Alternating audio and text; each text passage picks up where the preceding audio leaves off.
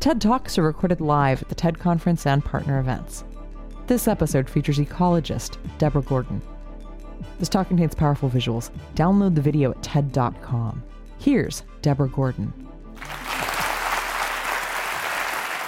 I study ants in the desert, in the tropical forest, and in my kitchen, and in the hills around Silicon Valley where I live.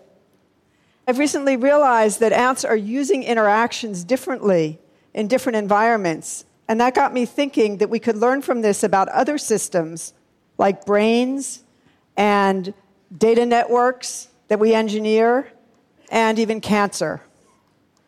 So what all these systems have in common is that there's no central control. An ant colony consists of sterile female workers.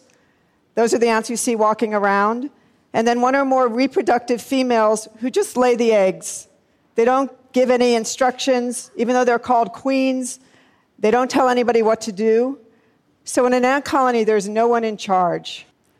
And all systems like this without central control are regulated using very simple interactions. Ants interact using smell.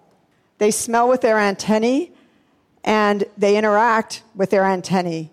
So when one ant touches another with its antennae, it can tell, for example, if the other ant is a nestmate and what task that other ant has been doing. So here you see a lot of ants moving around and interacting in a lab arena that's connected by tubes to two other arenas. So when one ant meets another, it doesn't matter which ant it meets, and they're actually not transmitting any kind of complicated signal or message. All that matters to the ant is the rate at which it meets other ants. And all of these interactions taken together produce a network. So this is the network of the ants that you just saw moving around in the arena. And it's this constantly shifting network that produces the behavior of the colony, like whether all the ants are hiding inside the nest or how many are going out to forage. A brain actually works in the same way, but what's great about ants is that you can see the whole network as it happens. There are more than 12,000 species of ants in every conceivable environment, and they're using interactions differently to meet different environmental challenges. So one important environmental challenge that every system has to deal with is operating costs, just what it takes to run the system. And another environmental challenge is resources, finding them and collecting them. In the desert, operating costs are high because water is scarce. And the seed-eating ants that I study in the desert have to spend water to get water. So an ant outside foraging, searching for seeds in the hot sun just loses water into the air. But the colony gets its water by metabolizing the fats out of the seeds that they eat. So in this environment, interactions are used to activate foraging. An outgoing forager doesn't go out unless it gets enough interactions with returning foragers. And what you see are the returning foragers going into the tunnel, into the nest, and meeting outgoing foragers on their way out. This makes sense for the ant colony because the more food there is out there, the more quickly the foragers find it, the faster they come back, and the more foragers they send out. The system works to stay stopped unless something positive happens. So interactions function to activate foragers. And we've been studying the evolution of this system. First of all, there's variation. It turns out that colonies are different. On dry days, some colonies forage less. So colonies are different in how they manage this trade-off between spending water to search for seeds and getting water back in the form of seeds. And we're trying to understand why some colonies forage less than others by thinking about ants as neurons, using models from neuroscience. So just as a neuron adds up its stimulation from other neurons to decide whether to fire, an ant adds up its stimulation from other ants to decide whether to forage. And what we're looking for is whether there might be small differences among colonies in how many interactions each ant needs before it's willing to go out and forage, because a colony like that would forage less. And this raises an analogous question about brains. We talk about the brain, but of course, every brain is slightly different.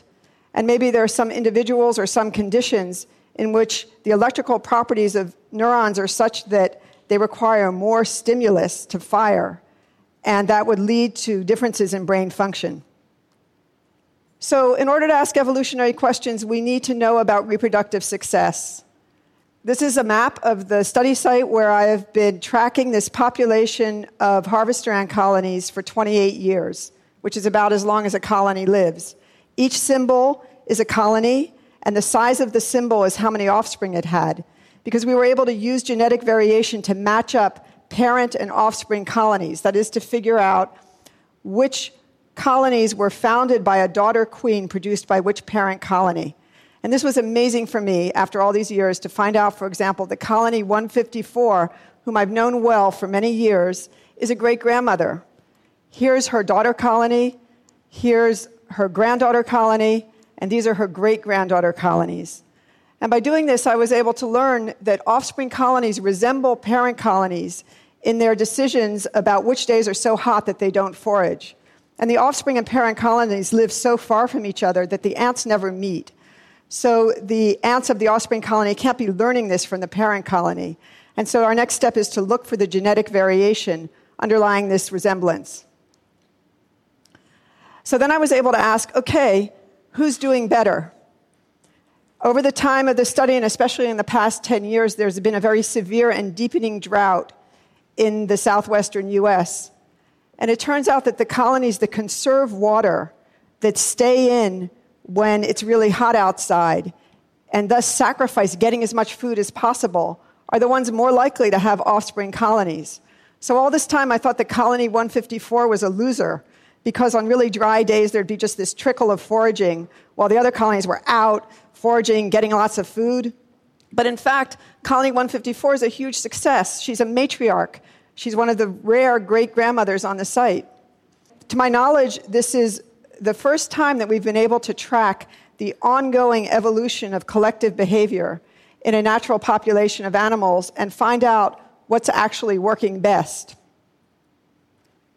Now, the internet uses an algorithm to regulate the flow of data that's very similar to the one that the harvester ants are using to regulate the flow of foragers. And guess what we call this analogy?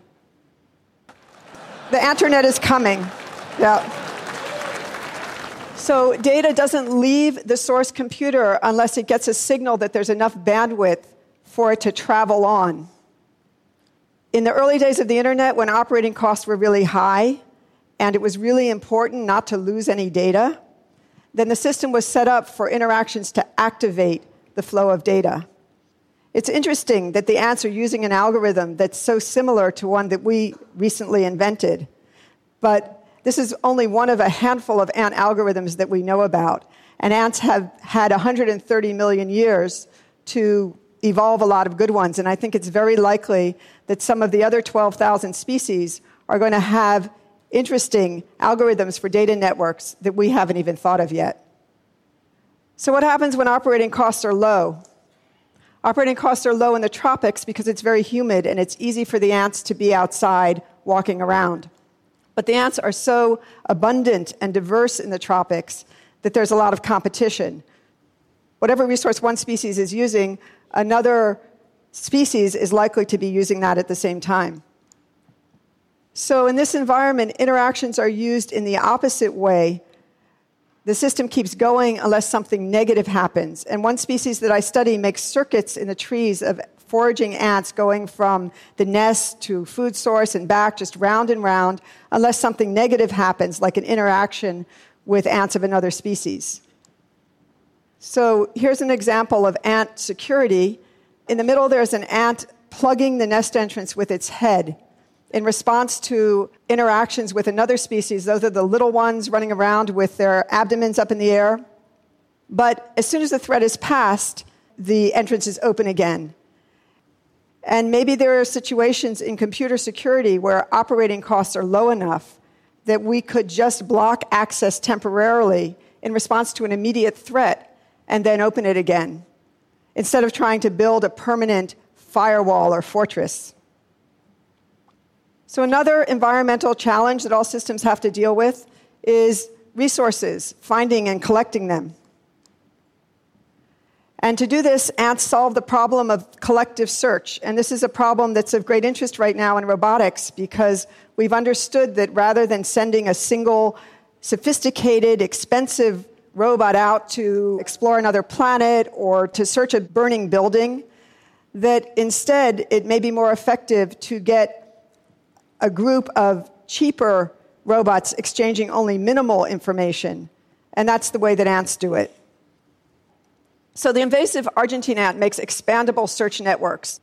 They're good at dealing with the main problem of collective search, which is the trade-off between searching very thoroughly and covering a lot of ground. And what they do is when there are many ants in a small space, then each one can search very thoroughly because there'll be another ant nearby searching over there. But when there are a few ants in a large space, then they need to stretch out their paths to cover more ground. I think that they use interactions to assess density. So when they're really crowded, they meet more often and they search more thoroughly. Different ant species must use different algorithms because they've evolved to deal with different resources. And it could be really useful to know about this.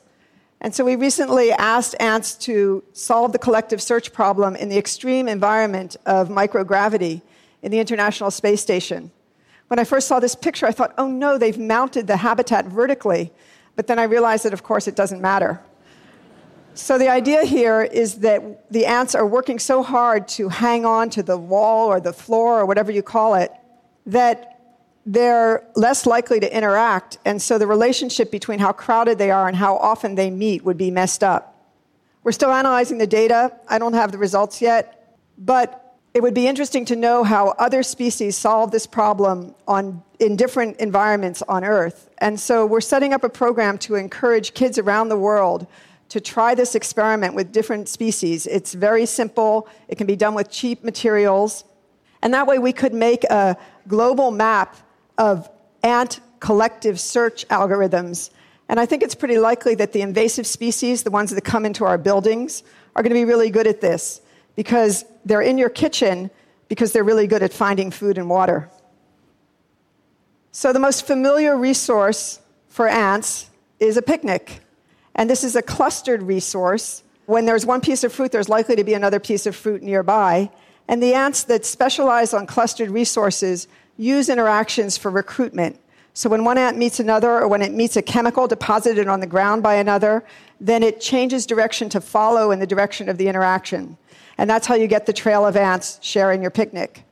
Now, this is a place where I think we might be able to learn something from ants about cancer.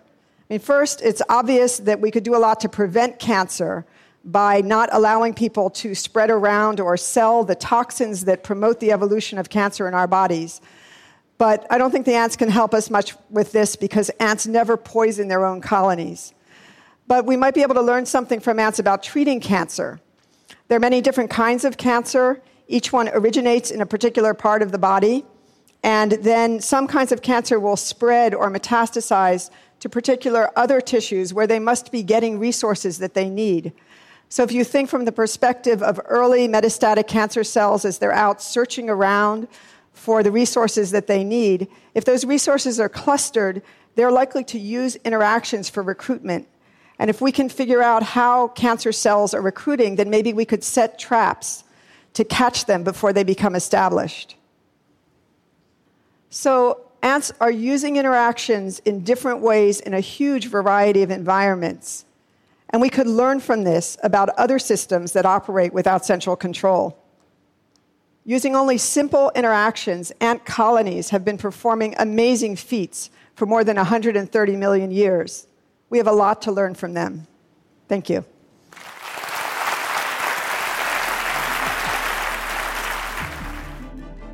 That was Deborah Gordon, recorded at TED 2014 in Vancouver, British Columbia, March 2014. For more information on TED, visit TED.com.